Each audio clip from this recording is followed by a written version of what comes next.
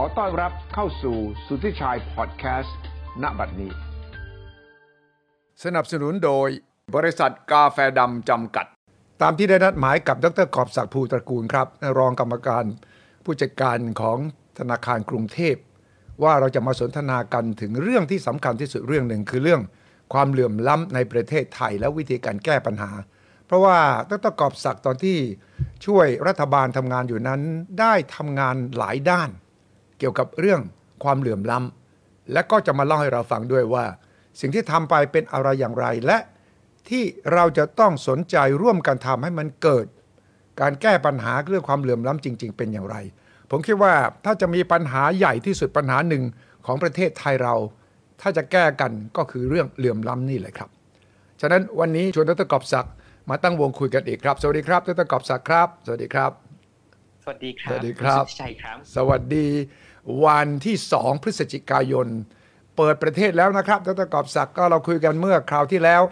ว่าเส้นทางของการฟื้นเศรษฐกิจนั้นมันก็จะต้องยอมรับความเสี่ยงการเปิดประเทศก็เป็นทางออกทางหนึ่งที่เราคิดว่าเราต้องบริหารให้สำเร็จให้ได้เมื่อวานนี้ดร.กอบศักดิ์คงจะจับตาดูใช่ไหมมีเที่ยวบินเข้ามาแล้วนักท่องเที่ยวต่างชาติเข้ามาแล้วและในประเทศเราเองก็มีการผ่อนคลายมาตรการแล้วดร.กอบศักดิ์มองเห็นแสงสว่างเล็กๆตรงปลายอุโมงค์แล้วใช่ไหมครับครับผมคิดว่าเรามาถูกทางขึ้นเรื่อยๆนะครับเราคุยกันมาตั้งแต่เดือนกรกฎาคมจำได้ไหมครับก่อนที่จะมีการปิดประเทศเรื่องปิดเมืองหลังจากนั้นเนี่ยเราก็สามารถที่จะค่อยๆจัดการปัญหาโควิดให้อยู่ในภายใต้คอนโทรลได้ผมคิดว่าเราโชคดีนะครับเรามาถูกทางเพราะว่าถ้าเกิดเราไม่ทำนะครับอาจจะขึ้นไปถึง 40,000 50,000 ก็ได้ใช่ไหมครับแต่ในขณะนี้เนี่ยสถานการณ์เนี่ยในกรุงเทพก็ดีแล้วผมไปดูข้อมูลนะครับล่าสุดเนี่ยกรุงเทพมหานครที่เคยขึ้นวันละ 2,000 กว่าคนเนี่ยตอนนี้ก็ลงมาประมาณสัก600 กว่าคนที่น่ากังวลใจจริงๆก็คือภาคใต้ครับแต่สถานการณ์ทั่วประเทศไทยเนี่ยขณะนี้ก็ถือว่าใช้ได้ผมคิดว่าโดยรวมเนี่ยถือว่าใช้ได้แล้วที่สำคัญที่สุดครับผมคิดว่าที่หัวใจทั้งหมดเลยก็คือเรื่องของการฉีดวัคซีนการฉีดวัคซีนเนี่ยคุณสุทธิชัยจำได้ไหมครับผมเคยบอกว่าในเดือนสิงหาคมปลายเดือนเนี่ยเราฉีดได้ประมาณ 32.6 ล้านเข็มครับแล้วปลายปีเนี่ยเราต้องฉีดให้ได้อีกประมาณ85ล้านเข็มเพื่อเอาจำนวนทั้งหมดเนี่ยขึ้นไปประมาณสัก117 ล้านเข็มสำหรับประเทศไทยทั้งประเทศซึ่งก็หมายความว่าในจุดนั้นเนี่ยเราจะสามารถฉีดได้เกือบทุกคนยกเว้นเด็กอายุ0 ถึง 12 ขวบที่เขาไม่ฉีดกันใช่ไหมครับซึ่งก็หมายความว่าปลายปีเนี่ยเราก็จะสามารถที่จะมีภูมิต้านทานในแต่ละคนได้ละนี่คือหัวใจทั้งหมดเลยแล้วที่สำคัญคืออะไรล่ะครับผมไปดูนะครับที่ทำให้ผมสบายใจอยู่เรื่อยๆตัวเลขผมจับตามองที่สุดคือตัวเลขของการฉีดวัคซีนครับตอนนี้เนี่ยในกรุงเทพดูเหมือนจะได้เกิน 70% ขึ้นไปแต่ว่ามันต้องดูภาพรวมต่างๆจังหวัดด้วยใช่ไหมครับใช่ครับกรุงเทพนะครับเข็มแรกเขาว่าเกิน 100% นะครับ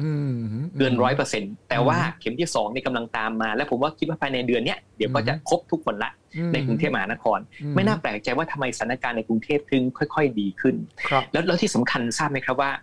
ใน85ล้านเข็มเนี่ยมันคือตั้งแต่กันยาตุลาพฤศจิกาธันวา4เดือนใช่ไหมครับ4เดือนเนี่ย85หาร4ก็ประมาณเดือนละ21ล้านเข็มใช่คุณสุทธิชัยรู้ไหมครับว่าเดือนกันยายนเนี่ยเราฉีดได้พอดีประมาณ21ล้านเข็มเข้าเป้าครับเดือนตุลาคมเนี่ยเราฉีดได้วัน22-23ล้านเข็มครับเห็นไหมครับนี่คือความหวังเพราะหมายความว่าเราจะสามารถเดินตามทางเข้าสู่เป้า116-117ล้านเข็มในปลายปีได้สำหรับผมคิดว่าพฤศจิกาเนี่ยผมว่าน่าจะเป็นอีกเดือนนึงที่ไปได้แต่พอถึงธันวาเนี่ยก็อาจจะเป็นเดือนที่ยากขึ้นหน่อยเพราะว่าตอนนี้คนที่อยากฉีดทั้งหมดเนี่ยฉีดไปหมดแล้วใช่ไหมครับเหลือเฉพาะคนที่ประเภทเหมือนกับที่อเมริกาที่ยุโรปเนี่ยครับเขาไม่อยากฉีดวัคซีนเพราะฉะนั้นเนี่ยสำหรับผมเองเนี่ยตัวเลขเนี่ยคือตัวเลขที่สำคัญที่สุดเพราะหมายความว่ายิ่งเราฉีดมากเท่าไหร่ใบไม้ที่ลุกเป็นไฟแต่ก่อนนะครับมันจะมีน้ำไปพรมไว้เห็นไหมครับน้ำไปพรมไว้เมื่อน้ำไปพรมไว้เนี่ยการระบาดของโควิดเองก็จะค่อยๆชะลอลงแล้วสุดท้ายก็จะเข้าสู่ในจุดที่เราสามารถบริหารจัดการได้ดูสิครับตัวเลขต่างๆเนี่ยในจังหวัดที่เราฉีดเยอะๆเนี่ยตัวเลขก็ลงมาเกือบพอสมควรจะเหลือเฉพาะภาคใต้อย่างเเดียวงั้นสำหรับผมนะครับในขณะนี้ผมคิดว่าเรามาถูกทางแล้วเรากำลังจะไปได้ดีขึ้นเรื่อยๆการเปิดประเทศ การเปิดประเทศผมขอพูดตรงๆได้ไหมครับได้เลยครับเชิญเลยครับอยากให้พูดตรงๆครับการเปิดประเทศจุดๆว่าต่อคุณสุทธิชัยลองดูตัวอย่างของภูเก็ตสิครับภูเก็ตจำได้ไหมครับว่าวันแรกเราก็ทำอย่างนี้แหละครับวันแรกเราเปิดประเทศแล้วก็เอาเครื่องบินมาใช่ไหมครับแล้วหลังจากนั้น3 เดือนเป็นยังไงครับ3 เดือนก็ได้หลักหมื่นครับรวมกันทุกเป็ดเสร็จเลยได้หลักหมื่นก็หมายความว่าคนก็มาแต่ว่าไม่ได้มาเยอะอย่างที่เราคาดไว้เพราะปกติเนี่ยตัวภูเก็ตนะครับวันหนึ่งประมาณ 20,000 คนเห็นไหมครับนี่คือ3 เดือนเลยนะครับได้ประมาณสัก2 วันใช่2 วันทำการจาก3 เดือนไม่น่าแปลกใจทำไมว่าคนที่ภูเก็ตเนี่ยถึงบอกว่ามันช่วยนะแต่มันช่วยได้ไม่มากนะอันนี้นี่คือหัวใจเลยสำหรับผมคิดว่าในกรณีของการเปิดประเทศ60 กว่าประเทศที่เราเพิ่งเปิดไปเมื่อวานนี้นะครับก็จะทำให้มีคนมาบ้างแต่ว่าไม่เห็นว่าจะกลับไปที่ตัวเลข40 ล้านคนแม้กระทั่ง10 ล้านคนต่อปีนะครับคงยากมากเลยเพราะฉะนั้นปลายปีเนี่ยผมคิดว่าคงมาหลักแสนครับหลักแสนนี่ก็คือว่าเป็นการซ้อมมือนี่ไงนี่คือหัวใจแต่ผมมีข่าวดีอย่างหนึ่งเมื่อกี้ผมพูดความจริงไปแล้วว่าอันนี้เป็นการซ้อมมือนะครับแต่มันต้องทำนะวันนี้เหมือนกับภูเก็ตไงครับซ้อมมือว่าถ้าเกิดคนเข้ามาติดโควิดมาเราจะทำยังไงจะจับเขายังไงจะดูแลยังไงให้มันไม่กระจายใช่ไหมครับมันต้องเกิดขึ้นอยู่แล้วเพราะภูเก็ตขนาดเกาะเล็กๆนะครับยังเกิดตั้งหลายรอบเลยนักท่องเที่ยวเข้ามาปุ๊บเข้ามาถึงเสร็จเราพบว่าติดที่สนามบินเราใช่ไหมครับหรือบางทีออกไปแล้วก็ยังไปติดบางทีไปติดที่ศูนย์การค้าต่างๆเราก็ต้องแก้ไขปัญหาผมว่านี่คือหัวใจแต่ผมมีข่าวดีที่จะบอกข่าวดีคือที่ผมมีความหวังนะครับไม่ใช่นักท่องเที่ยวต่างชาติครับคือภายในมันคือพี่ไทยนี่แหละพี่ไทยนี่แหละครับผมเริ่มเห็นแล้วนะครับคุณสุทธิชัยในตัวของFacebook ของคนต่างๆที่ผมรู้จักเนี่ยเขาเริ่มรีวิวการไปโรงแรมกันอีกแล้วครับแล้วบางคนก็เริ่มเห็นบอกว่าเริ่มขึ้นเครื่องบินอีกแล้วนะไม่ได้ขึ้นเครื่องบินมา4 เดือน5 เดือนเนี่ยนี่ครั้งแรกเลยนะที่ขึ้นเครื่องบินใช่ไหมครับมันสะท้อนว่าอะไรครับมันสะท้อนว่าการท่องเที่ยวในประเทศไทยกำลังกลับมาแล้วมีคนบอกผมมาว่าที่หัวหินขณะนี้จองยากมากๆเห็นไหมครับหัวหินจองยากมากๆเขาใหญ่ก็เริ่มจะเป็นเช่นเดียวกันใช่ไหมครับแล้วต่อไปก็จะหมุนในพื้นที่รอบๆกรุงเทพนี่คือสิ่งที่เราเห็นเมื่อปลายปีที่แล้วจำได้ไหมครับปลายปีที่แล้วเนี่ยเราเห็นลักษณะนี้เลยมีคนบอกเนี่ยหาที่กินยากมากในหัวหินใช่ไหมครับชลบุรีตัวของภาคตะวันออก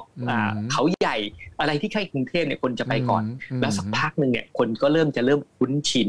กับการขึ้นเครื่องบินแล้วก็จะเริ่มไปที่จังหวัดที่ไกลๆมากขึ้นเรื่อยๆผมคิดว่านี่คือหัวใจเพราะว่าทั้งหมดนะครับผมดูตัวเลขในช่วงที่เดือนสิงหาคมเนี่ยตัวเลข occupancy rate ของตัวโรงแรมเราเนี่ยอยู่ประมาณแค่ 3% ครับ 3% เองเหรอใช่ที่ดีๆ80นะครับคือพีคไทม์เนี่ย80ใช่แต่ว่าช่วงเดือนสิงหาคม3%แต่เชื่อไหมครับว่าเราเคยเห็นมาเมื่อพฤศจิกาที่แล้วนะครับไม่มีต่างชาติเข้ามาเลยนะครับคนไทยเที่ยวไทยเนี่ยเอาตัว occupancy rate เนี่ยที่ห้องจองเนี่ยประมาณ 35-17%เห็นไหมครับใครเที่ยวไทยเนี่ยสามารถเอาไปขึ้นขนาดนั้นผมได้ยินผู้การของผมเนี่ยที่มาจากพื้นที่เขาบอกว่าในช่วงล่าสุดนะครับห้องพักเนี่ยประมาณสัก 20% นะครับเห็นไหมครับเนี่ยผมบอกเลยว่าผมนี่คือข่าวดีสำหรับผมมากเลยนะครับก็คือว่าเศรษฐกิจไทยเนี่ยเริ่มหมุนแล้วและอย่างนี้ผมได้ยินข่าวดีก็คือว่าที่จอดรถหายากมากๆเลยครับนี่คือข่าวดีแล้วข่าวไม่ดีเนี่ยดีครับดีผมยังไม่กล้าออกไปเลยนะครับผมยังไม่ได้ไปไหนนะแต่หมายความว่าหลายคนเพื่อนผมที่ไปมาเนี่ยก็บอกว่าพี่กอบโอ้ไปมาแล้วนะคนมันเต็มร้านเลยต้องยืนรออะไรต่างๆใช่ไหมครับแต่คุณสุทธิชัยก็ไปดูตามรูปต่างๆเนี่ยผมคิดว่านี่คืออาการของเศรษฐกิจไทยที่เราเคยอยู่เมื่อพฤศจิกาที่แล้วณเวลานั้นเนี่ยผมบอกเลยว่าตัวทุกคนเนี่ยก็ลืมตาอ้าปากได้ใช่ไหมครับลืมตาอ้าปากได้ก็คือไทยเนี่ยมันมีคนไทยนี่เป็นล้านนะครับเวลาไปกินข้าวเนี่ยเรามี60 ล้านคนใช่ไหมครับแค่ออกไปตามร้านต่างๆได้เนี่ย 10% ก็6 ล้านคนแล้วต่างชาติมาเนี่ยแสนกว่าคนผมว่าน้ำจิ้มอะครับแต่หัวใจคือเอาไทยนี่แหละกลับมาก่อนอย่างที่เราคุยกันครั้งที่แล้วไงครับว่าตัวการจับจ่ายใช้สอยของคนไทย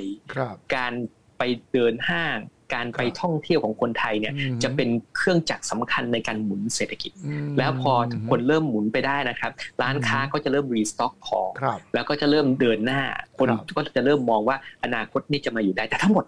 หัวใจก็คือว่าวัคซีนเราต้องฉีดวัคซีนให้ทันผมเจอกับนักธุรกิจใหญ่ของต่างชาติคนหนึ่งก็พูดประโยคนี้เลยครับเหมือนกับที่ดร.กอพูด The road to economic discovery is paved with vaccine ใช่เลยครับเพราะอะไรครับคุณสุทธิชัยจำได้ไหมครับว่าเราคุยกันมาตั้งนานแล้วครับว่าโควิดคือลูกศรที่ปากอกเราอยู่โควิดคือลูกศรที่ปากใช่ดร.กอบศักดิ์พูดประโยคนี้ชัดเจนใช่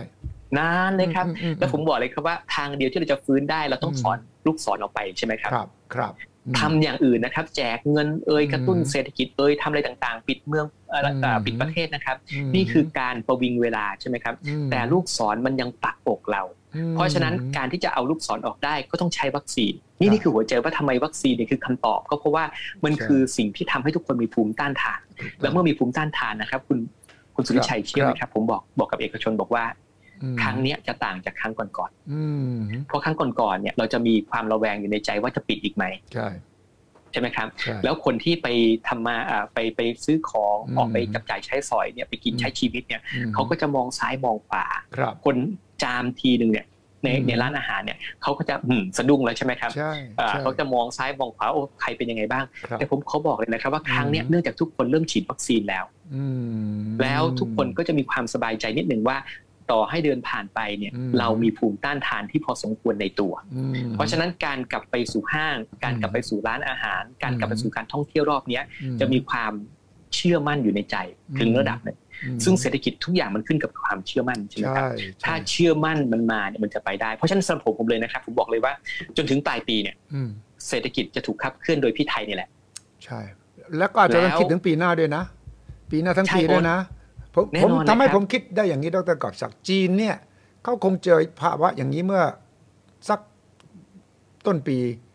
ทำให้สีจิ้นผิงมีนโยบายเรื่อง dual circulation เศรษฐกิจเขาจะขับเคลื่อนภายในเป็นหลักและเขายังเชื่อมต่อโลกภายนอกนะแต่โควิดเนี่ยได้สอนเขาว่าคุณต้องพึ่งพาพลังของการใช้จ่ายภายในผมว่าที่ดร.กอบศักดิ์พูดเนี่ยมันตรงกันกับของจีนเลยนะในประเทศนะครับเศรษฐกิจจะหมุนประมาณสัก 85% นี่สิแล้วทำไมเราไม่มีบลูพรินท์พิมพ์เขียวสำหรับที่จะปรับยุทธศาสตร์และยุทธศาสตร์ชาติเลยนะจะนั่นแปลว่าเราต้องทุ่มส่งเสริมกิจกรรมการท่องเที่ยวการสัมมนาการทำกิจกรรมที่จะส่งเสริมเศรษฐกิจท้องถิ่นต่างจังหวัด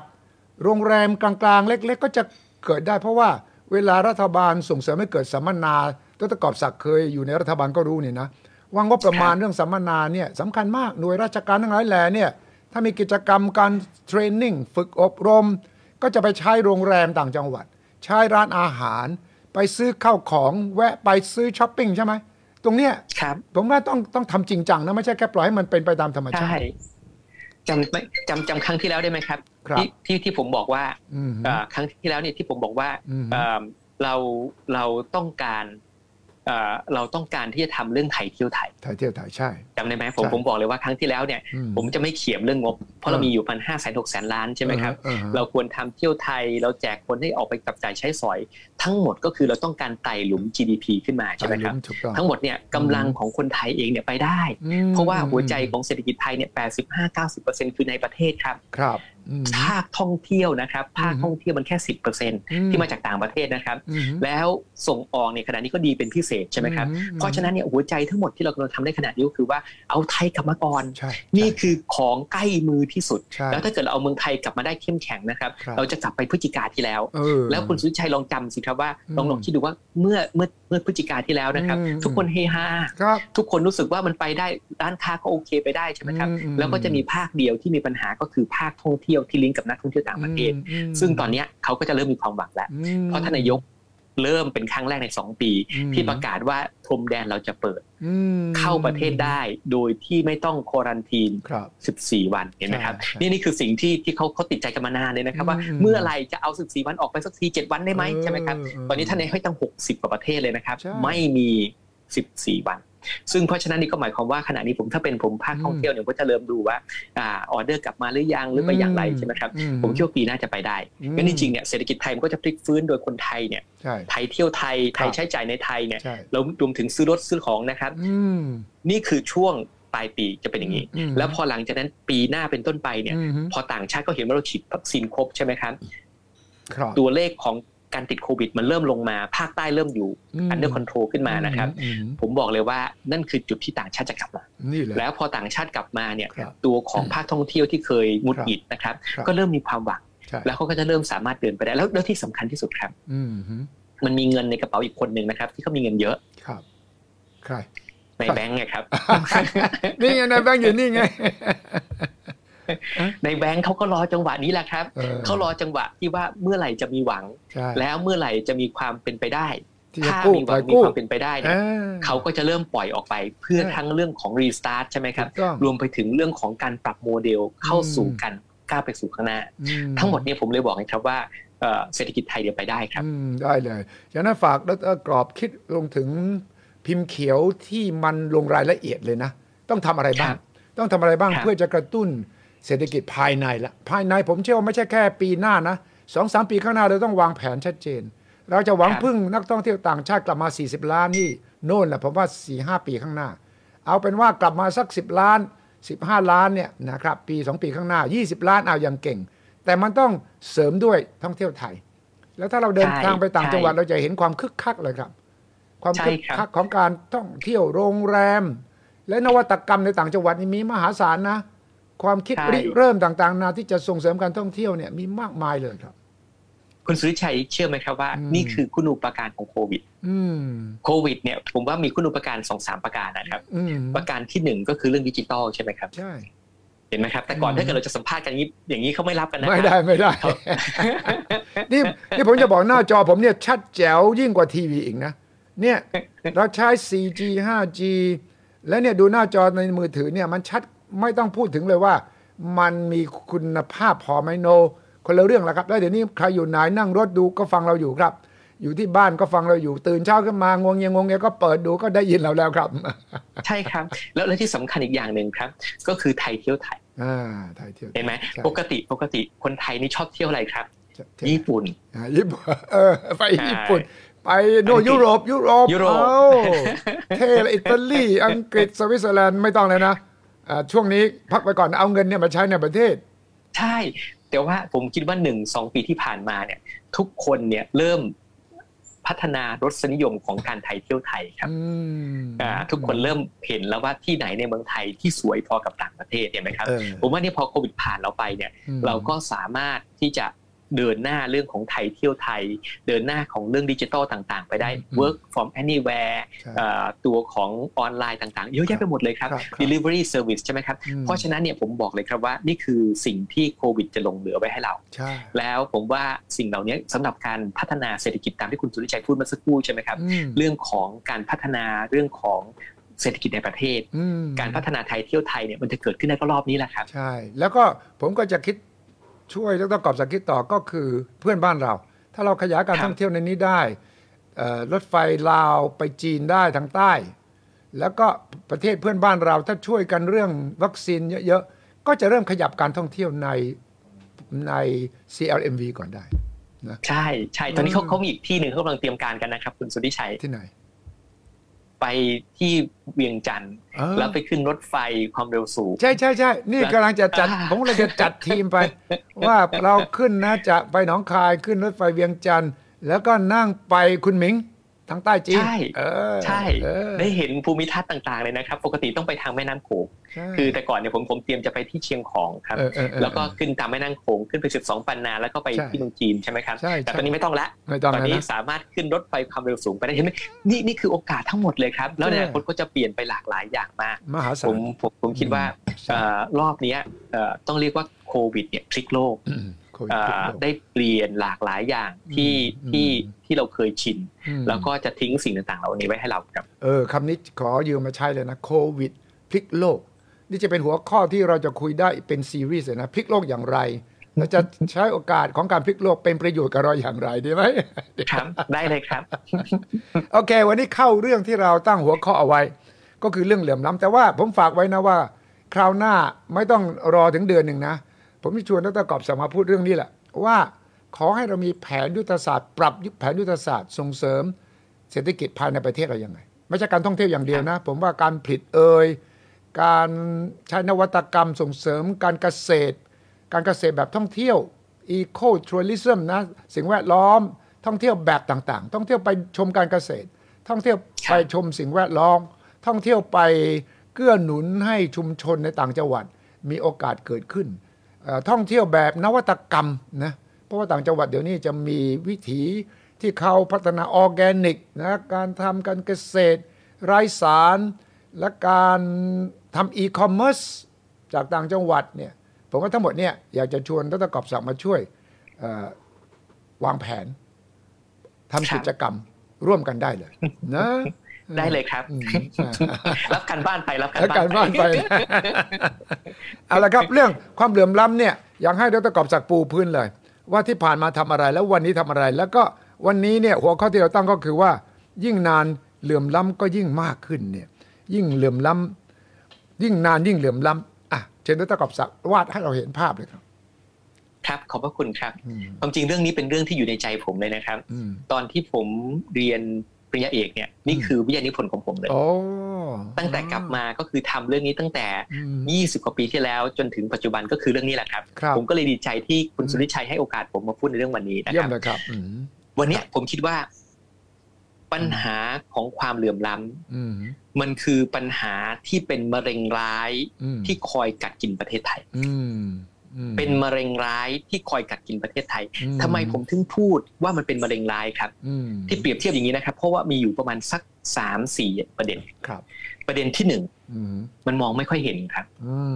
เห็นไหมครับคนเป็นมะเร็งเนี่ยเขาบางทีมีอยู่ในตัวนะครับแต่มองไม่เห็นว่ามีมะเร็งเพราะมันยังไม่เจ็บแล้วจอนแรกยังไม่เจ็บนะถ้ามันไม่เจ็บขั้น3ขั้น4นะมันก็ยังไม่เจ็บฉะนั้นเราบอกไม่มีอะไรนี่ใช่ไหมเหมือนกันเลยใช่ไหมความเจ็บเนี่ยครับมันมองไม่เห็นแล้วขณะเดียวกันเนี่ยมันค่อยๆสะสมตัวใช้เวลานานเป็นนับ10 ปีนะครับมะเร็งเนี่ยมันเกิดขึ้นนะครับแต่บางทีมันไม่ออกฤทธิ์หรอกแต่มันค่อยๆสะสมแล้วค่อยๆใหญ่ขึ้นไปเรื่อยๆใช่ไหมครับแล้วที่สำคัญก็คือว่า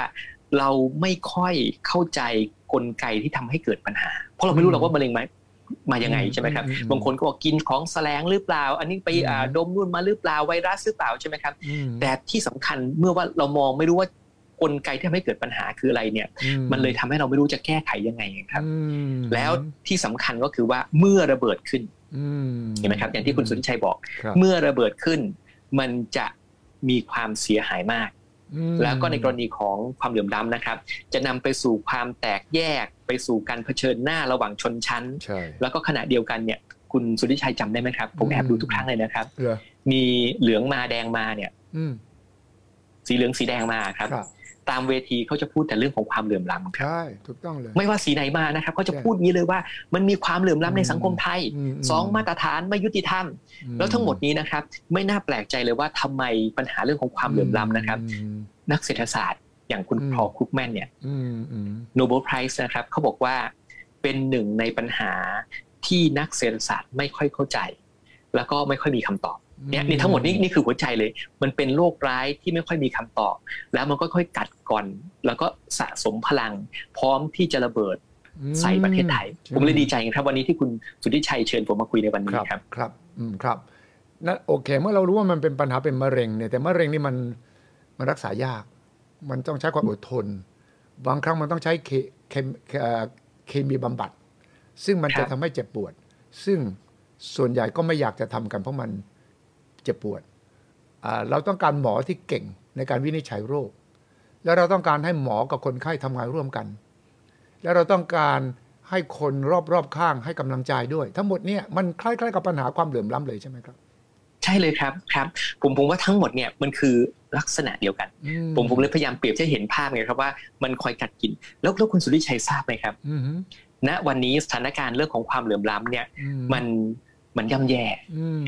คือผมศึกษาเรื่องนี้มาสักพักหนึ่งแล้วนะครับผมต้องใช้คำว่าย่ำแย่เพราะอะไรครับเพราะว่าเราพัฒนาไป40 ปี 40 ปีนะครับ40 ปีที่พัฒนามาเนี่ยความเหลื่อมล้ำไม่ค่อยลดลงเนี่ยนี่คือพัฒนาไปดูเหมือนจะรวยใช่ไหมครับคนจนลดแต่ความเหลื่อมล้ำไม่ลดลงอันนี้คิดง่ายๆครับไปดูอเมริกาครับเขารวยกว่าเราเยอะใช่ไหมครับความเหลื่อมล้ำเขาก็เยอะนี่คือใส่ว่าทำไมเราเอาคนจนลงได้แต่ความเหลื่อมล้ำมันเยอะเพราะมันคือช่องว่างระหว่าง2กลุ่มครับมันเคลื่อนไปพร้อมๆกันแต่ช่องว่างมันก็ขยายเพิ่มขึ้นซึ่งขณะนี้นะครับคนที่อยู่ข้างบนกับคนที่อยู่ข้างล่างเนี่ยข้างบนนะครับคุณสุทธิชัยมีรายได้ประมาณ 50% ของประเทศข้างบน 20% เท่านั้นนะครับรายได้ครึ่งนึงของประเทศข้างล่าง 20% นะครับคุณสุทธิชัยทราบไหมครับเท่าไหร่5-6% เองข้างบนเขาได้ไป50นะครับแต่ข้างล่าง 20% ล่างเนี่ยได้ไป 5-6% ก็คือต่างกัน10เท่าคนนึงเงินเดือน 20,000 คนนึงเงินเดือน 200,000 คนนึงเงินเดือน 2,000 อีกคนนึง 20,000 ใช่ไหมครับนี่คือความแตกต่าง10เท่าตัวในเรื่องของรายได้แล้วที่สำคัญที่สุดครับเรื่องสินทรัพย์มันยิ่งแย่กว่านี้เนี่ยเราบอกชอบพูดเรื่องรายได้ใช่ไหมครับแต่ความเหลื่อมล้ำมันมีหลายมิติความเหลื่อมล้ำเรื่องของรายได้แต่ความจริงที่แย่พอกันก็คือสินทรัพย์รายได้คือเงินที่เข้ามาแต่สินทรัพย์คือบ้านที่อยู่ครับที่ดินที่มีผมไปดูข้อมูลจากท่านอาจารย์ดวงมณีนะครับจากธรรมศาสตร์ท่านเคยทำศึกษาไว้สักพักหนึ่งแล้วท่านบอกว่าคนรวยสุด 20% ของประเทศไทยเนี่ยมีที่ดินรวมกัน 80% ของประเทศครับ 80% เลยนะครับแต่คนจนที่สุด 20% เนี่ยมีที่ดินรวมกัน 0.25% หรือประมาณ300เท่าระหว่าง2กลุ่มนี้300เท่านะครับรายได้มันแค่10เท่าใช่ไหมครับแต่สินทรัพย์มันต่างกัน300เท่าตัวแล้วที่สำคัญ300เท่าแล้วที่สำคัญนะครับแต่ก่อนที่ดินก็อยู่ในมือคนข้างล่างนั่นแหละใช่ไหมครับที่ดินแต่ก่อนนี้อยู่ในมือของเกษตรกรอยู่คนข้างล่างทั้งหมดเลยแต่ภายใน40ปีที่ผ่านมาเนี่ยมันไหลจากคนข้างล่างเนี่ยขึ้นสู่คนข้างบนหมดแล้วมันก็เลยกลายเป็นปัญหาของประเทศไทยว่าคนข้างล่างเขาจะอยู่กันไม่ได้แล้วที่สำคัญไปกว่านั้นนะครับสินทรัพย์อีกอย่างนึงอันนี้มีตัวเลขให้ดูเลยนะครับในบัญชีเงินฝากของประเทศไทยเนี่ยผมไปดูตัวเลขมาให้เมื่อเช้านี่เลยดูให้มันชัดๆเลยว่าเท่าไหร่ใช่ไหมครับมีบัญชีเงินฝากทั้งประเทศอยู่เนี่ยประมาณ110ล้านบัญชีคุณสุทธิชัยรู้ไหมครับว่ามีบัญชีที่มีเงินเกิน10ล้านอยู่แค่ประมาณ 150,000 บัญชีเท่านั้นที่เหลือครับมีเงินประมาณสัก 4,000 บาทเท่านั้นเหรอว้าแค่นั้นแหละครับแค่นั้นเองคุณสุทธิชัยไม่เชื่อผมไปดูตามตู้ ATM ครับเวลาเขากด ATM เนี่ยเขาจะทิ้งบัตรไว้ไอ้สลิปไว้ใช่ไหมครับเขาเหลือตังค์กันคนละ 2,000 1,000 แค่นั้นเองครับเพราะฉะนั้นเนี่ยมันมีแค่ประมาณ 150,000 บัญชีแต่คุณสุทธิชัยรู้ไหมครับว่า 150,000 บัญชีเนี่ยมีเงินเท่ากับประมาณ 55% 60% ของเงินทั้งหมดในธนาคารพาณิชย์ไทย150,000 บัญชีนะครับจาก110ล้านบัญชีเนี่ยมีเงินเกินครึ่งนี่ประมาณ8ล้านบาทจาก15ล้านบาทผมไปดูตัวเลขผมก็หนักใจเลยนะครับเพราะว่ามันหมายความว่าเงินทั้งหมดที่ได้มาเนี่ยมันสะสมอยู่ไม่กี่บัญชีมันดูเหมือนว่าเราจะรวยกันขึ้นมาทุกคนใช่ไหมครับแต่เงินมันไปไหลอยู่ไม่กี่บัญชีไม่น่าแปลกใจเลยทำไมรัฐบาลถึงทะเลาะกับเครดิตสวิสทุกปีคุณสุทธิชัยจำเครดิตสวิสได้ไหมครับใช่เครดิตสวิสใช่เขามี global wealth report global wealth report ใช่เขาก็จะบอกว่าประเทศไทยเนี่ยเป็นประเทศที่เหลื่อมล้ำที่สุดของโลกผมแต่ก่อนก็ต้องชี้แจงอยู่เสมอเลยว่าตัวเลขมันผิดตรงไหนใช่ไหมครับแต่ผมก็บอกว่ามันมีความเป็นจริงที่เกิดขึ้นเพราะว่าในช่วงที่เกิดโควิดนะครับเขามีการศึกษาเขาบอกว่าในช่วงที่เกิดโควิดเนี่ยคนรวย10คนของโลกเนี่ยมีสินทรัพย์เพิ่มขึ้นประมาณ 0.5 ล้าน US ดอลลาร์เท่านั้นเองในขณะที่คนจนเนี่ยลำบากแทบเลือดตากระเด็นเลยใช่ไหมครับคนรวยเขามีรายได้เพิ่มมีสินทรัพย์เพิ่มเนี่ยอีกประมาณ 0.5 ล้านประมาณ500,000 ล้าน US ดอลลาร์เห็นไหมครับแล้วที่สำคัญนะครับในช่วงเวลาดังกล่าวเนี่ยยังมีมหาเศรษฐีมิลเลนแนร์ US ดอลลาร์เนี่ยเพิ่มขึ้นอีกประมาณ5ล้านคนทั้งโลกเลยนะครับเนี่ยเห็นไหมครับว่านี่ขณะที่คนจำนวนมากกำลังลำบากอย่างยิ่งหากินไม่รู้จะกินยังไงแล้วเพราะว่าโควิดมันทำให้หากินไม่ได้ใช่ไหมครับแต่มีอีกกลุ่มนึงรวยขึ้นแล้วก็กลายเป็นมหาเศรษฐีหรือเป็นเศรษฐีอีกประมาณ5ล้านคนเห็นไหมครับทั้งหมดนี้ผมเลยบอกไงครับว่าไม่น่าแปลกใจว่าทำไมเรื่องเหล่านี้มันถึงบอกว่ามันแย่ขึ้นเรื่อยๆเราเห็น เหมือนกับจะไม่เห็นเราอยู่กันก็ทุกคนก็อยู่กันอย่างนี้ใช่ไหมครับแต่ความจริงเนี่ยไอ้เรื่องของความสะสมตัวของความช่องว่างระหว่างความมั่งคั่งช่องว่างระหว่างรายได้เนี่ยมันสะสมตัวแล้วก็มันเพิ่มขึ้นเรื่อยๆแล้วในอนาคตนะผมบอกเลยนะครับว่ามันอยู่กันยากมันอยู่กันยากเพราะว่าถ้าเกิดเงินมันไปอยู่กับคนไม่กี่คนใช่ไหมครับแล้วคนที่เหลือเขาจะทำยังไงล่ะใช่ไหมครับแล้วสังคมในหลายประเทศผมเห็นมานะครับมันคือคนกลุ่มข้างล่างเนี่ยเขามี 99% movement นะครับจำได้ไหมครับนี่คือ movement ที่เราเห็นในโลกก็คือ99 against 1% อะไรเนี่ยนะใช่ก็เพราะว่าคนจำนวนมากเนี่ยเขาบอกว่าระบบเนี่ยมันรับไม่ได้แล้วอ่ะประเทศไทยนะครับยังกำลังเดินไปสู่จุดนั้นนะครับเรายังมีเวลาถ้าเกิดเป็นมะเร็งเนี่ยผมคิดว่าเราอยู่ระยะเริ่มต้นแล้วอาจจะเริ่มต้นไกลๆได้นะครับถ้าจะมีเฟส 1 เฟส 2 เฟส 3เนี่ยอาจจะเข้าเฟส 2แล้วผมใช่เฟส 2ก็เฟส 3 ด้วยซ้ำไปแต่ยังไม่ช้าไปใช่ไหมยังไม่ช้าเกินไปนะผมคิดว่าณวันนี้เรายังอยู่ในจังหวะที่เราจะปรับได้ผมเลยบอกครับว่าสถานการณ์ขณะนี้มันย่ำแย่ครับครับมันย่ำแย่แน่นอนว่าสิ่งที่เราต้องคิดต่อและผมเชื่อว่างานที่ดร.กอบศักดิ์ทำไว้ก็มีข้อเสนอทางออกลองเล่าให้ท่านผู้ฟังติดตามเนี่ยฟังดูสิครับว่าทางออกมีอะไรบ้างครับผมคิดว่าคืออย่างศาสนาพุทธใช่ไหมครับเวลาที่เราจะหาทางออกเราต้องหาว่าสาเหตุของปัญหาคืออะไรใช่เห็นไหมเราชอบวิ่งหาคำตอบตลอดเวลาเลยใช่ไหมครับผมกลับไปนั่งคิดเรื่องนี้หลายรอบแล้วว่าทำไมเราถึงหาคำตอบไม่ได้ก็เพราะว่าเราไม่เคยมานั่งคิดจริงๆจังๆว่าทั้งหมดนี่มันเกิดขึ้นได้อย่างไรไปหาเหตุแล้วก็ถึงจะหามรรคทางออกใช่ไหมครับใช่เพราะอะไรรู้เปล่าครับเพราะว่าปกติรัฐบาลก็บอกว่ามีปัญหาก็แจกเงินใช่ไหมครับก็ทำโครงการนู่นโครงการนี่ไปปิดปัญหาต่างๆน้ำท่วมก็จ่ายเงินถ้าเกิดมีปัญหาเรื่องผู้พิการก็จ่ายเงินถ้ามีปัญหาผู้สูงอายุก็จ่ายเงินใช่ไหมครับนี่คือสิ่งที่เราทำโครงการแล้วบอกว่าเดี๋ยวนี้ช่วยลดความยากจนช่วยลดปัญหาคนจนต่างๆออกไปแต่ทั้งหมดเนี่ยผมไปนั่งคิดเลยนะครับว่าที่มาจุดนี้ได้เนี่ยมันมาจากทั้งหมดประมาณสัก4 เรื่องเนี่ยผมไปศึกษามาผมตึกตรองมาระหว่าง25 ปีที่ผมทำเรื่องนี้ผมสรุปรวบยอดมาให้วันนี้เลย4 เรื่องผมไปนั่งคิดมาให้ละโอเค4 เรื่องชัดๆ4 เรื่องครับ4 เรื่องมันเริ่มจากความเชื่อที่ผิดครับความเชื่อที่ผิดมายาคติเขาเรียกมายาคติใช่ไหมมิจฉาทิฏฐิแล้วก็มายาคติมิจฉาทิฏฐิทำไมรู้เปล่าครับเพราะว่าเราไปหลงเชื่อทฤษฎีที่ดูเหมือนจะถูกแต่ความจริงพิสูจน์แล้วว่าไม่ถูกนี่คือทฤษฎีอาจารย์ผมเองเลยนะครับนี่แย้งอาจารย์เลยเหรอสวนทางอาจารย์เลยเหรอก็โตแล้วอะครับคือตอนเด็กๆก็ต้องเชื่ออาจารย์หน่อยตอนกลับมาทำงานใหม่ๆก็โอเคอาจารย์คนนี้ชื่ออาจารย์เคิร์สเน็ตครับอาจารย์เคิร์สเน็ตอันนี้เขาจะบอกมีเคิร์สเน็ตเคิร์ฟใช่ไหมครับคือว่าเขาจะบอกว่าทุกประเทศเนี่ยตอนที่พัฒนาเนี่ยความเหลื่อมล้ำมันจะเพิ่มแล้วเมื่อเพิ่มเสร็จแล้วเนี่ยเมื่อพัฒนาไปรวยไปเนี่ยความเหลื่อมล้ำมันจะลดลงมาแล้วทุกคนก็จะอยู่กันอย่างสุขสบายทั่วหน้าใช่ไหมเป็นสิ่งที่ต้องจ่ายไปก่อนแล้วเขาใช้มีทฤษฎีอันนึงที่คุณสุทธิชัยคงจะจำได้ก็คือทฤษฎีที่เรียกว่า trickle down trickle down คือว่ามันจะค่อยๆกรองลงมาถ้าคนรวยอยู่ข้างบนมันก็จะค่อยๆผ่านขั้นตอนแล้วก็มันจะมาถึงข้างล่างอยู่ดีใช่ไหม trickle downมันหยดมันเหมือนกับเห็นน้ำหยดลงมาก็หยดลงมาใช่ไหมใช่แต่รู้ไหมครับว่าเรารอมันพลิกกระดาวมาเป็นเวลาเกือบ40 ปีแล้วมันไม่ถึงสักทีอ่ะมันไม่ถึงแต่มันก็มีเปรียบเทียบไงแท่งไอติมไงบ้านเราเปรียบเทียบใช่ไหมมันไม่ทริกเกอร์ดาวมันไอติมวิ่งมากินหมดทางก่อนมาถึงปลายทางก็เหลือแต่ไม้แล้วเขาบอกใช่แล้วหัวใจคือว่าลองไปนั่งดูครับว่าไอ้ที่ละลายมาเนี่ยใครได้มากที่สุดเห็นไหมครับมันได้อยู่ข้างบนมากที่สุดเลยผมบอกเลยนะครับมันอยู่ข้างบนที่สุดเลยแล้วก็ลงมาข้างล่างน้อยมากเราเชื่อทฤษฎีบนลงล่างเมืองสู่ชนบทอุตสาหกรรมสู่พี่น้องประชาชนใช่ไหมครับเราพยายามทำนโยบายเหล่านี้มาตลอดเวลา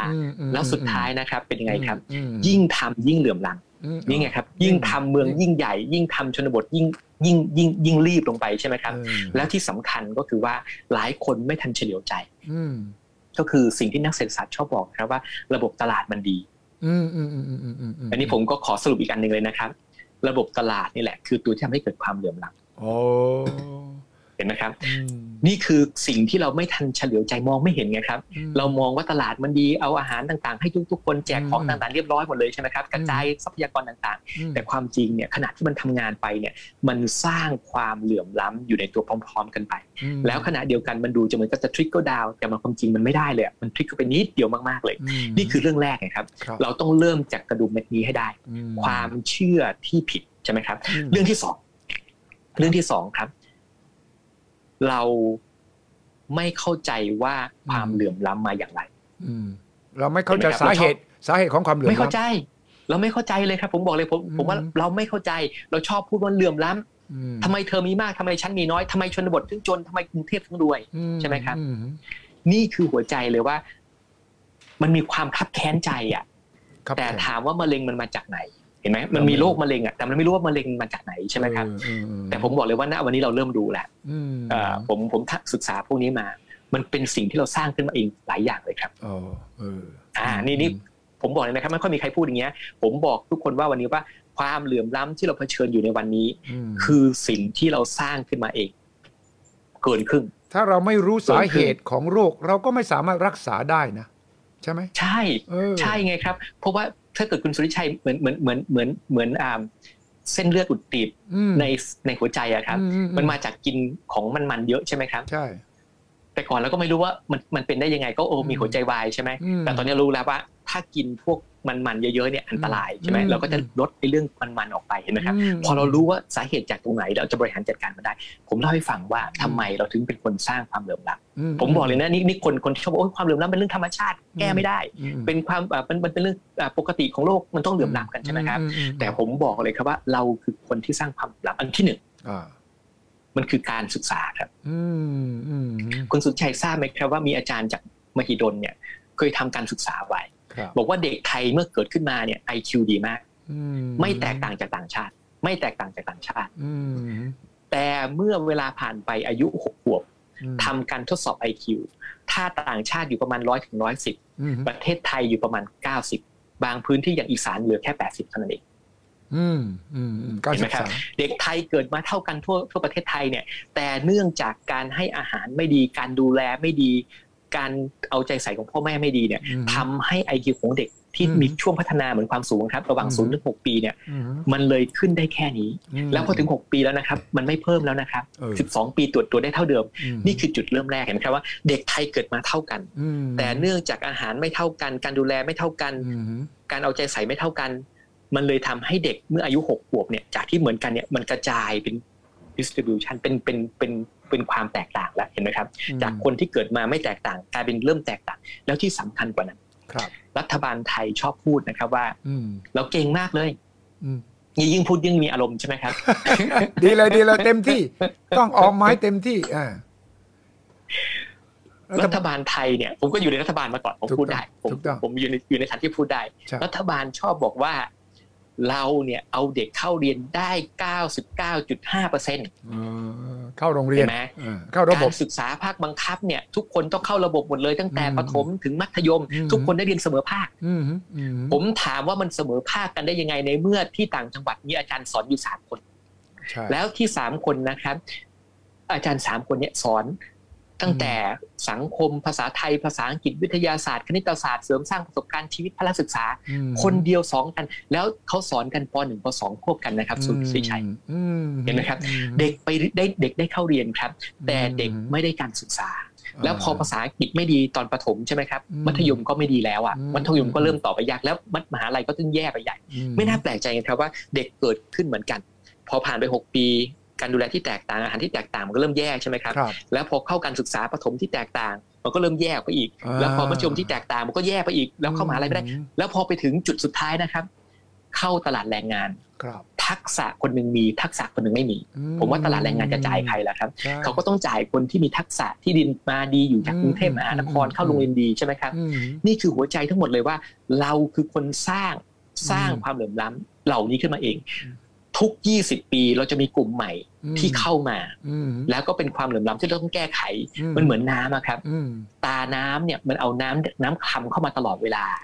เราดูดน้ำข้างบนบำบัดน้ำข้างบนแทบตายใช่ไหมครับเอาเงินไปช่วยแก้ไขปัญหาความเหลื่อมล้ำช่วยแก้ไขปัญหาความยากจน20 ปีผ่านไปน้ำใหม่เข้ามาก็ดำค้ำพอเดิมแล้วความจริงดำค้ำยิ่งกว่าเดิมเห็นไหมครับนี่คือสิ่งที่ผมบอกไงว่าเราไม่เข้าใจว่านี่คือสิ่งที่เราสร้างผมมั่นใจไม่มีใครพูดอย่างผมพูดใช่ไหมครับเพราะว่านี่คือสิ่งที่รัฐบาลไม่เฉลียวใจว่าเรากำลังมีโครงสร้างที่เหลื่อมล้ำนี่คืออย่างเดียวเลยนะครับยังมีเรื่องของตัวระบบการเงินที่เข้าถึงไม่เท่ากันเห็นไหมครับการเข้าถึงการเงินก็ข้อแรกที่ต้องกลับมาพูดคือการเข้าถึงการศึกษาใช่ครับการเข้าถึงอาหารการบริโภคที่ช่วยร่างกายและสมองก็เข้าไม่ถึงไม่เท่ากันตอนนี้ข้อที่เข้าไม่ถึงอีกเรื่องนึงคือการเงินใช่เพราะอะไรครับเพราะแบงค์อย่างผมผมไม่ไปเปิดสาขาที่ชนบทนั่นสินี่คือความจริงครับเพราะว่าถ้าเกิดนับจำนวนสาขาของแบงค์นะครับส่วนมากเราอยู่ในเมืองใช่ไหมครับอยู่ในอำเภอใหญ่อำเภอน้อยก็มีบ้างแล้วตอนสุดท้ายก็เหลือสาขาเดียวแล้วประชาชนจะเข้าถึงเนี่ยต้องเดินทางตั้งไกลใช่ไหมครับไม่น่าแปลกใจเขาฝากเงินไม่ได้กู้ไม่ได้เขาไม่มีประวัติไม่มีอะไรต่างๆเยอะแยะไปหมดคนจำนวนมากเนี่ยบอกเฮ้ยแบงค์สาขาเยอะแต่ผมบอกนะคนจนเขาบอกว่าเขาไม่กล้าเดินเข้าไปเขามีความรู้สึกว่าเขาไม่เหมาะที่อยู่ไม่เดินเข้าไปในตึกนั้นแล้วที่สำคัญพอเขาเดินเข้าไปเขาก็ถามคุณป้ามีสลิปเงินเดือนไหมคุณป้าไม่มีไม่มีสลิปเงินเดือนเอาจังนะมีประวัติไหมมีประวัติไหมเห็นไหมครับทุกอย่างที่ถามนะครับนี่คือสิ่งที่ทำให้คุณป้าเนี่ยไม่กล้าเดินเข้าแบงก์แล้วผมเลยบอกนะครับว่าไม่น่าแปลกใจเลยว่าทำไมในชนบทเนี่ยถึงไม่มีแหล่งสะสมเงินแล้วพอไม่มีแหล่งสะสมเงินเนี่ยเขาก็ไม่สามารถที่จะหมุนตัวเองไปได้กู้ยืมก็ยากใช่ไหมครับนี่คือหัวใจแล้วข้อที่3ครับมันเริ่มจากความเชื่อที่ผิดใช่ไหมครับความไม่เข้าใจว่ามันเกิดขึ้นได้อย่างไรอันที่3ครับการแก้แบบผิดเพราะเราชอบแจกแต่เงินครับแจกเงินไม่ใช่คำตอบครับผมขอบอกเลยนะครับแจกเงินไม่ใช่คำตอบขอขีดเส้นใต้ตรงนี้นะใช่เพราะอะไรครับเพราะว่ารัฐบาลก็แจกเงินผมเห็นมาหลายทีนะก็แจกเงินเนี่ยโอ๊ยเขามีปัญหาเอาเท่าไหร่ดีแจกมันผมก็ทำมาเองเหมือนกันใช่แต่ผมขอบอกเลยครับว่าการแจกเงินเนี่ยเป็นการประวิงเวลาการลดหนี้ให้เกษตรกรสุดท้ายก็กลับมาเป็นหนี้ใหม่ก็คือกินพาราเซตติมอลเฉยๆแก้ปวดไปเฉยๆใช่ไหมใช่คือเหมือนกับว่าพอมีปัญหาปุ๊บก็เข้าไปเอายาทาถูอะครับคือเอาทาไปทาถูกินพาราไปแต่ว่าความจริงมะเร็งมันยังอยู่ไงครับมันไม่ได้เข้าไปแก้ในสิ่งต่างๆเหล่านี้แล้วที่สำคัญเนี่ยมันยิ่งแจกก็ยิ่งเป็นหนี้ยิ่งช่วยยิ่งไม่รวยนี่ชาวบ้านเขาพูดกันมานะครับยิ่งช่วยยิ่งไม่รวยใช่นี่คือหัวใจเลยแล้วที่สำคัญก็คือชอบนักหนานี่แหละเอาข้าราชการไปแก้ไขปัญหาของชาวบ้านซึ่งข้าราชการเนี่ยทำอาหากินไม่เป็นนะเอาข้าราชการไปสอนให้ชาวบ้านรวยคิดดูผมถามจริงๆนะผมถามว่าชาวบ้านจะรวยไหมเนี่ยเพราะข้าราชการเองก็ทำธุรกิจไม่เป็นนี่คือพูดความจริงเลยใช่ไหมครับใช่ครับมันแก้ผิดทางสำหรับวันนี้เนี่ยเวลาเราจะจำกัดเอาข้อ4แล้วก็ผมจะชวนคราวหน้ามาลงรายละเอียดกันข้อ4คือข้อที่4เนี่ยมันคือความละเลยครับความละเลยมันคือความละเลยละเลยคืออะไรครับก็คือว่าเราไม่มีคนรับผิดชอบเรื่องนี้อย่างแท้จริงเห็นไหมครับผมถามเลยครับว่าถ้าเกิดความเหลื่อมล้ำไม่ลดเนี่ย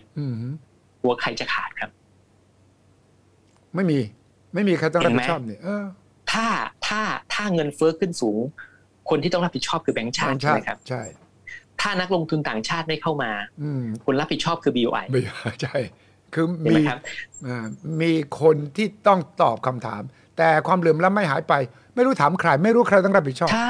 ช่ทุกคนทำนโยบายอะไรนี่หมดเลยทุกคนนะครับทุกคนบอกผมมีนโยบายลดความเหลื่อมล้ำมีนโยบายแก้ไขปัญหาความยากจนแต่ผมถามว่าที่แจกไปเนี่ยความเหลื่อมล้ำมันไม่ลดเนี่ยใครจะรับผิดชอบคุณสุทธิชัยเชื่อไหมครับว่าประเทศไทยใช้เงินแก้ไขปัญหาความเหลื่อมล้ำแต่ละปีเนี่ยประมาณ500,000 ถึง 700,000 ล้านบาท ผ่านระบบต่างๆที่ทำอยู่ขณะนี้นะครับแต่ความเหลื่อมล้ำกลับไม่ลดลงเลยเผลอๆกลับจะสูงขึ้นอีกโดยเฉพาะช่วงโควิดสูงใช่ไม่นะครับคือความจริงไม่ลดลงนี่คือเฉพาะรายได้นะครับแต่เรื่องของความมั่งคั่งที่ผมพูดไปนะครับมันเพิ่มขึ้นตลอดเวลาเห็นไหมครับผมเลยบอกกันว่าเราแก้ผิดที่ผิดทางแล้วนอกจากนี้ยังไม่มีคนรับผิดชอบไม่น่าแปลกใจเลยรัฐบาลไหนมานะครับก็ไม่มีปัญญาแก้เรื่องนี้เพราะว่ามันไม่มีคนรับผิดชอบแต่มันอยู่ในนโยบายพรรคการเมืองในเวลาหาเสียงทุกพรรคนะเราจะลดความเหลื่อมล้ำอย่างนั้นอย่างนี้นะมันกลายเป็นหัวข้อที่ทุกคนต้องพูดถึงแต่ไม่มีใครวัดว่ามันความสำเร็จความล้มเหลวอยู่ตรงไหนใช่เพราะว่าเวลาเขาหาเสียงก็พูดไปครับแต่พอถึงเวลาเนี่ยขนาดทำได้ง่ายๆเขายังไม่ทำเลยนะครับนี่เรื่องนี้ยากจะตายไปเนี่ยยากที่เขาจะเข้าใจแล้วไม่น่าแปลกใจเลยครับคุณสุชัยผมไปนั่งดูนะครับผมก็ถามตัวเองว่าเราเนี่ยพัฒนาเนี่ยมันน่าภูมิใจไหมเนี่ยเขาบอกประเทศไทยเนี่ยเป็นเสือตัวที่จะเป็นเสือตัวที่5จำได้ไหมครับเคยคิดอยากจะเป็นเคยคิดอยากจะเป็นตอนนี้เป็นแค่แมวได้บ่ยังไม่รู้เลยเขาบอกนี้ครับเขาบอกว่าเราชอบภูมิใจว่าเราเป็น Miracle of Asia จำได้ไหมว่ามีครั้งหนึ่ง World Bank ทำหนังสือเล่มนึงเลยมีประเทศไทยอยู่ในด้วยว่าเราเป็นตัวอย่างของการพัฒนาที่มหัศจรรย์ที่สามารถเพิ่มรายได้อย่างรวดเร็วให้กับพี่น้องประชาชนได้แล้วนำมาถึงเรื่องของความเจริญก้าวหน้าด้านต่างๆใช่ไหมครับแต่เชื่อไหมครับว่าระหว่างทางที่เราทำทั้งหมดเนี่ยความเหลื่อมล้ำเนี่ยแย่ลงเรื่อยๆแล้วที่สำคัญที่สุดนะครับผมบอกเลยว่าประเทศไทยเนี่ยเริ่มป่วยเป็นอีกโรคหนึ่งครับอีกโรคนึงคือโรคตาลขโมยครับตาลขโมยโอ้ก็คือลงพุงหัวโตพุงป่องพุงโรพุงหัวโตบนก้นปอดไอ้โอแขนขารีบใช่ไหมครับนี่คืออาการของประเทศไทยเลยนะครับยิ่งพัฒนาไปนะครับตัวกรุงเทพมันใหญ่ขึ้นเรื่อยๆใช่ไหมกรุงเทพเมืองสวรรค์เห็นไหมมันใหญ่ขึ้นเลยตึกโอ้ตอนนี้ไม่รู้กี่300 เมตรขึ้นไปในอากาศแล้วนะครับ300สูงที่สุดเนี่ยไม่รู้กี่ชั้นต่อกี่ชั้นใช่ไหมครับและขณะเดียวกันเมืองก็ขยายออกไปเรื่อยๆ EEC ภาคตะวันออกเราก็เข้มแข็งขึ้นเรื่อยๆใช่ไหมครับใช่แต่ผมอยากจะขอให้ทุกคนไปดูในชนบทเขาบอกอะไรครับเหลือแต่ผู้สูงอายุเหลือแต่เด็กๆใช่ไหมเหลือแต่ผู้สูงอายุเหลือแต่เด็กๆผมอยากจะชวนคราวหน้าเนี่ยมาคุย4เรื่องนี้ลงรายละเอียดแล้วก็ทางออกและขณะเดียวกันอยากจะชวนดร.กอบศักดิ์คิดว่าในชนบทที่บอกแย่ลงเนี่ยแต่ว่ามันมีเทคโนโลยีมันมีเรื่องของอีคอมเมิร์ซมันมีเรื่องของการตัดลัดขั้นตอนต่างๆนานาคนรุ่นใหม่กลับเข้าไปในชนบทจะช่วยได้ไหมช่วยคิดต่อผมคิดว่ามันอาจจะเป็นแสงสว่างเล็กๆของการถ้ารัฐบาลเข้าใจนะแล้วถ้าเอกชนจับมือด้วยนะแล้วถ้าภาคประชาชนมีส่วนร่วมนะผมว่าเราอาจจะไม่ต้องไปเข้าสูตรอย่างที่อาจารย์ของดร.กอบศักดิ์เคยพูดเอาไว้แล้วมันก็พิสูจน์ได้กาลเวลาว่ามันผิดฉะนั้นใช่คราวหน้าผมเชิญดร.กอบศักดิ์มาลงรายละเอียดไม่ต้องรอถึงเดือนนึงนะผมขอ2 สัปดาห์เราจะได้มาคุยกันเรื่องนี้อีกนะครับผมว่าสำคัญมากแล้วแนวคิดของดร.กอบศักดิ์เนี่ยผมฟังแล้วปิ๊งเลยครับต้องการที่จะให้ประชาชนคนไทยรัฐบาลหน่วยราชการนักวิชาการได้ร่วมกันระดมสมองเรื่องนี้แต่ขอให้ดร.กอบศักดิ์เป็นคนจุดประกายตั้งแท่นขึ้นมาแล้วให้ทุกคนมาช่วยกันหาทางออกร่วมกันขอบคุณนะครับวันนี้นะครับดร.กอบศักดิ์ครับสวัสดีครับสวัสดีครับสวัสดีครับสวัสดีครับสนับสนุนโดยบริษัทกาแฟดำจำกัดสามารถติดตามสุทธิชัยพอดแคสต์ได้ทุกช่องทางทั้งระบบ iOS และ Android สุทธิชัย Podcast Anywhere Anytime Any Device